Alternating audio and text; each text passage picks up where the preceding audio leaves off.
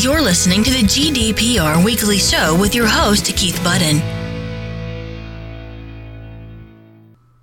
Welcome to this week's edition of the GDPR Weekly Show. And as normal, I like to start with a shout out to all of our new listeners. And this week we have new listeners right around the world. So welcome to our new listeners from London, Derby, Nottingham, Birmingham, Cardiff, Slough, Portsmouth, Ipswich, Guildford, Leeds, Taunton, Manchester, Southampton, Reading, Coventry, Gloucester, Doncaster, Bristol, Stockport, Watford, Stoke-on-Trent, Romford, Southend-on-Sea, Peterborough, Sheffield, Chester and Swansea, all those in the UK, and then Cork and Galway in the Republic of Ireland, Barcelona and Madrid in Spain, Hamburg in Germany, Malta, Zug in Switzerland and Zurich in Switzerland, Odessa in Ukraine, Moscow in Russia, our first Russian listeners, so a big shout out to you, Tel Aviv in Israel, Kuwait, Pernambuco in Brazil, Alagoas in Brazil, our first time listeners from Canada in Quebec, Alabama, California and Washington DC, all in the USA of course. So wherever you are in the world, a big welcome to the GDPR Weekly Show. I hope you find the show useful and informative and entertaining.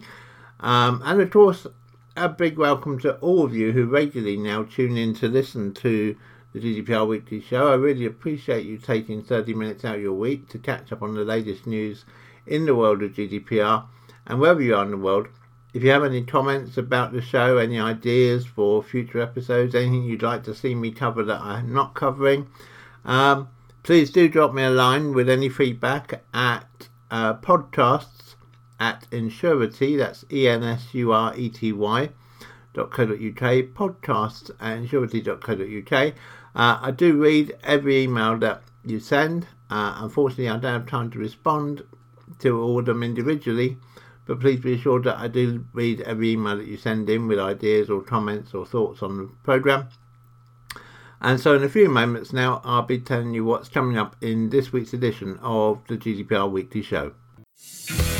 You're listening to the GDPR Weekly Show with your host, Keith Budden. So coming up in this week's episode of the GDPR Weekly Show, we have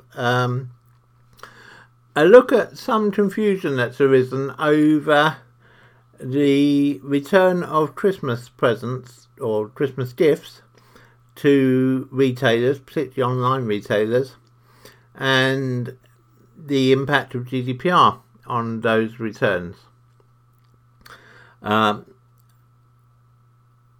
After that, we have a look at some news from across the pond from our friends in the US on how major US websites like USA Today and the New York Times have adjusted their operations in the post-GDPR period. So now that we're in GDPR, how they've changed their websites to try and maximise their GDPR compliance. And then, in response to questions that we've received from listeners to the GDPR Weekly Show, we have some thoughts and some insight for you into the effect of GDPR on the use of CCTV and on the recording of data from employee swipe card access systems. And then finally this week, we have an article on POPI, the Protection of Personal Information, which is the new South African law coming into force later in 2019, which will effectively provide South Africa with their equivalent of GDPR and should make them a acceptable third country as far as the EU is concerned for data to be transferred to and from. So it will bring them into line with other countries who have similar regimes.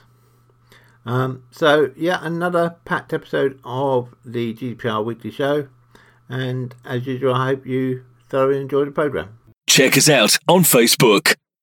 There's been some confusion this week over the handling of online purchases that are being returned for a refund after Christmas. Maybe they're an unwanted gift, or they are the wrong colour, wrong size, whatever, and the person receiving the gift is choosing to return the goods to the retailer who provided them. Boden and some other retailers have said that as part of this, they need to notify the original purchaser that the person who received the goods has now returned the goods. And they say that they need to do this to comply with GDPR. Now, we certainly do not believe that to be the case. There's no real reason why the original purchaser would need to be informed under GDPR, in our opinion. And indeed, we've checked that opinion with the ICO, and the ICO is in agreement with us that there is no need for retailers to legally inform buyers when gifts they have bought are returned. Data protection law does not set many absolute rules. Whether and how organisations comply depends on exactly why and how they use the data, and there's often more than one way to comply, was the response we got from the ICO. And so we asked around a few other retailers, and it seems that it's a 50-50 split.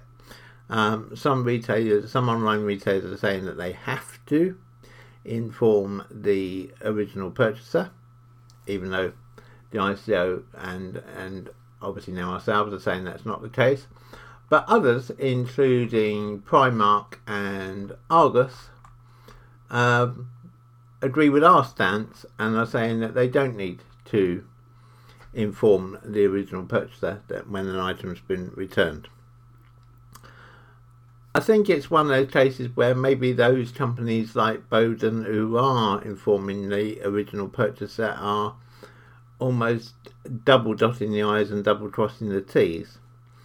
They're maybe taking a far stricter interpretation of the GDPR regulations than was ever actually intended, and hopefully they will come round to the same way of thinking as Argos and Primark and stop doing that, because it's just a lot of work for them, and also of course can cause some angst between the person who purchased the gift and the recipient of the gift. If the gift recipient said, "Oh, isn't that lovely," on Christmas Day, and then they subsequently returned the goods to the retailer for either an exchange or a refund. You're listening to the GDPR Weekly Show with your host, Keith Budden. An update on what some of the major US-based websites are doing in relation to GDPR. As we previously reported, when GDPR came in on the 25th of May 2018, a large number, well over 1,000 US popular websites immediately blocked access to users from Europe, as they found this was the easiest way for them to avoid having to comply with GDPR. Obviously, those more tech-savvy users were able to get around this by the use of proxy servers, etc. But on the whole, it meant that your average casual user from the UK found themselves unable now to access a number of US websites. Since then, larger sites have started dipping their toe in the water to see how they can continue to display their content in the UK and the rest of the EU without actually falling foul of GDPR. And it was recognised, I think, amongst most of the sites that retargeting was one area, or programmatic targeting was another where GDPR was likely to cause a problem. And so sites have taken different ways of getting around this. The USA Today site initially redisplayed the site to users in Europe, but didn't show any advertising at all on that site. So European readers could read the content without any advertising at all. And that's a strategy that the USA Today site, as we speak, is still sticking to. The Los Angeles Times has started making some of its content available, but currently only in the UK and France. And if you attempt to get to the Los Angeles Times site from other European countries, you find that you're still blocked from access. And again, they've taken a view of largely removing advertising from the UK and EU versions of the site, although there is now some advertising starting to appear, but it's not contextual or targeted at all. The Washington Post went its own route and developed a paid subscription offer for those who didn't want to give consent to be tracked, and they were sent a warning letter from the ICO that this was not in compliance with the spirit of GDPR. However, we're now obviously several months later, well over 6 months later, and no further action has been taken against the Washington Post. And so there is a feel in the US that maybe the ICO flexed its muscles by issuing this warning letter to the Washington Post, but in fact there's no intention of conducting any litigation on it. And indeed, I think that's probably a fair assumption, because obviously for anybody who's been involved with litigation in the US, you'll know that it's considerably more expensive process than litigation here in Europe. And it's hard to see quite how the ICO would successfully bring action against an organisation like the Washington Post when the Washington Post is wholly based outside of the UK and the EU, albeit they do have a small editorial office in Europe, but largely, their functioning is outside of the EU. And then we come to those publications which had to find a solution. And one of those is the New York Times. The New York Times has 2.9 million digital subscribers globally, and according to their own figures, 15% of those digital news subscribers are from the UK and the EU. So that's some close on 500,000 subscribers who are in the UK and the EU, and they obviously did not want to lose that revenue. So initially they removed all the advertising. What they've now started doing is displaying advertising, but again, it's not contextual at all. So it's gone back really probably 5, maybe even 10 years in the way that advertising is displayed, in that people just buy space on their website, on the New York Times website, and then display their ads, but they can't actually track the performance of those ads at all, because the New York Times has specifically removed that capability within the UK and Europe, so that they don't hold any data, and therefore they don't fall foul of GDPR. And another publication which is now drifting down that same route, and not unsurprisingly really, is BuzzFeed, because again, BuzzFeed has a large number of readers in Europe, and they obviously didn't want to lose that either.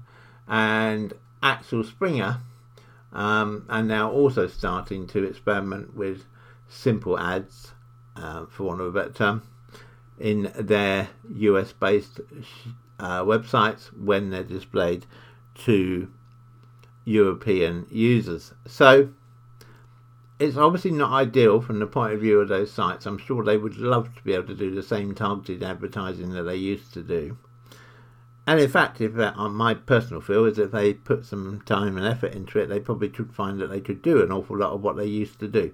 But they're choosing not to do that. They're choosing to take the other option, which is say, okay, we'll carry advertising, but we'll keep it very simple advertising, insofar as we won't track whether people click on the adverts or not within our actual tracking at the New York Times or other publications, and therefore we're not holding any data. Therefore, GDPR doesn't apply to us. So interesting to see the different reactions amongst different publishers there on the other side of the pond. And we will no doubt come back to look at the US again at some point in the future, and in a future episode of the GDPR Weekly Show, because we know we have some 20% of our listeners now, I think, come from the US. And so obviously I know there are a good number of you there who want to know what GDPR is happening and how you can best work with the UK and the EU with GDPR in place. And so we will continue to update you on that in future episodes of the GDPR Weekly Show. Check us out on Facebook. Just a reminder that as well as the podcast, we now have our own Facebook group. Please do pop along and see us there at https://www.facebook.com/groups/GDPR Weekly Show. That's always one word, GDPR Weekly Show. And do please come and join the group and follow the discussions that are going on. You're listening to the GDPR Weekly Show with your host, Keith Budden. We thought we'd have a look at how CCTV and swipe cards are affected by GDPR. Swipe cards, where swipe cards are being used for entry to a building or to areas within a building. And thank you to those listeners, particularly in the further education colleges and also in construction, who've asked us questions about this and so given us an idea for this article. First of all, it's important to say that CCTV footage and the recording of swipe card access both fall under GDPR, because obviously with CCTV you've got the person's facial image, and with the swipe card, obviously the swipe card is issued to an individual, and okay, a simple swipe card might be very simple magnetic card which gives access to premises and doesn't actually differentiate between one card and another, and in that case they wouldn't be subject to GDPR. But where the swipe card has a photograph, or where the swipe card has a way when it's swiped or pushed against a pad that it records which user went through that door, then that data most definitely does fall under GDPR. So let's split this into two. Let's look at CCTV first.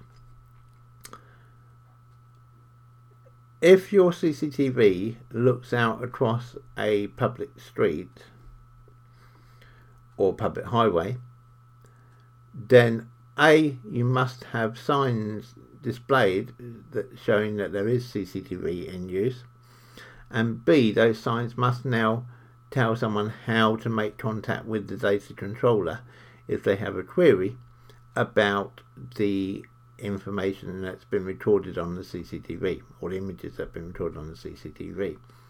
Now the data controller might be the owner of the premises if it's a very simple CCTV system, or it might be the security company if it's a remotely monitored CCTV system, or it might be the local authority, again if it's a remotely monitored CCTV system. But whoever it is, you need to make sure that that information is available and clearly available to people who are falling subject to the CCTV. So what rights do people have with regard to their images on CCTV? Well, CCTV is one area where the right to be forgotten largely, normally, does not apply. So someone can't request to be deleted from your CCTV. And But they do have the other rights. They have the right to be able to see the bit of CCTV where they appear, if there is any. But you only have to make reasonable efforts to provide that information. And what I'm meaning by that is that if you have someone who comes onto your site every day, or into your building every day, and they ask to see their recording on CCTV, you need to provide that to them, because that's a reasonable request. If it's a member of the public who only tells you that they walk past your office or your factory or your workshop sometime in 2018, and that's as much information they give you, then whilst you should have a cursory look through your CCTV to see if you can spot any images of them, no one's expecting you to spend hours and hours doing that, and you can justify not providing that information because it's disproportionate. So with CCTV, with CCTV, take it with a small pinch of salt as to the actual information that you need to provide.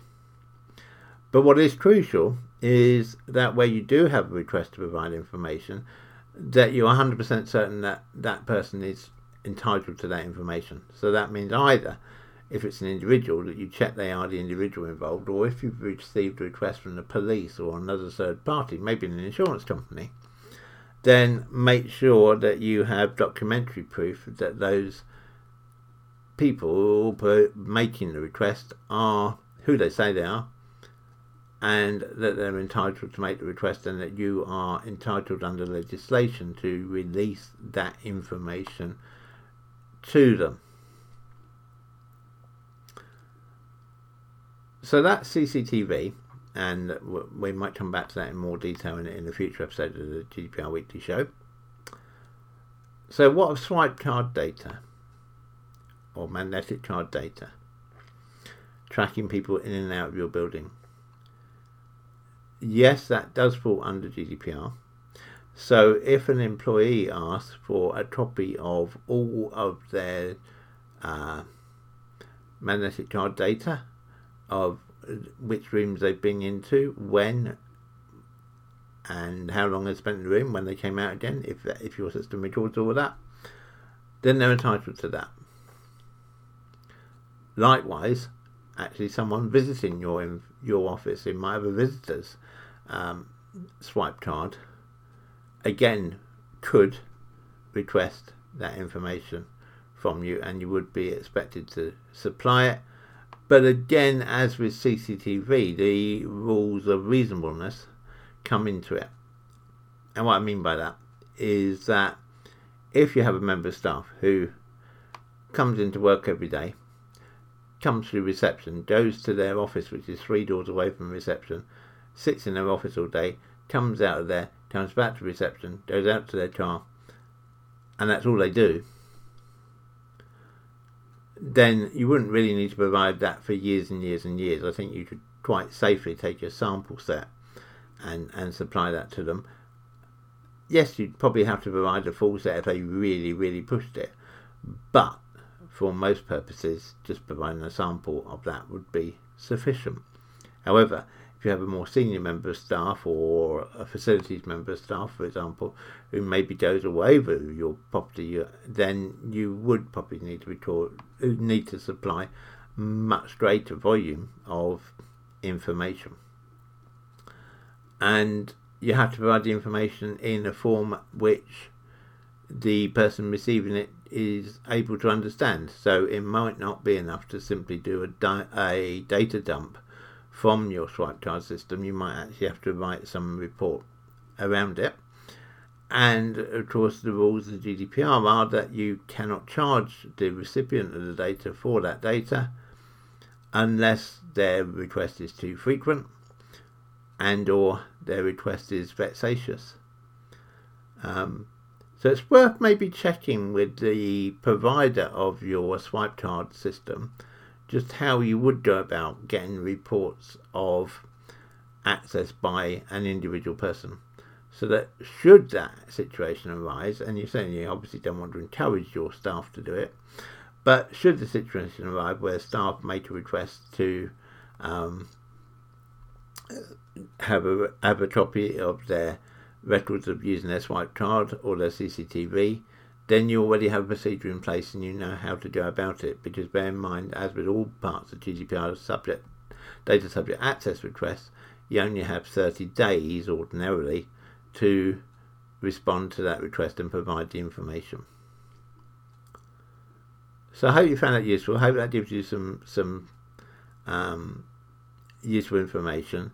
And if you've got any more questions on CCTV or swipe cards, then please do send us an email to podcasts@ensurety.co.uk, ensurety.co.uk, and we can include a more in-depth article in a future edition of the GDPR Weekly Show. You're listening to the GDPR Weekly Show with your host, Keith Budden. We've mentioned before about other countries who are basing their data protection regimes around GDPR, whether that be Japan or whether that be California in the US. And now South Africa is also following that line, and so South Africa is looking likely to be regarded as an approved country for the data transfer from EU and UK companies once the new regulations in South Africa come into force.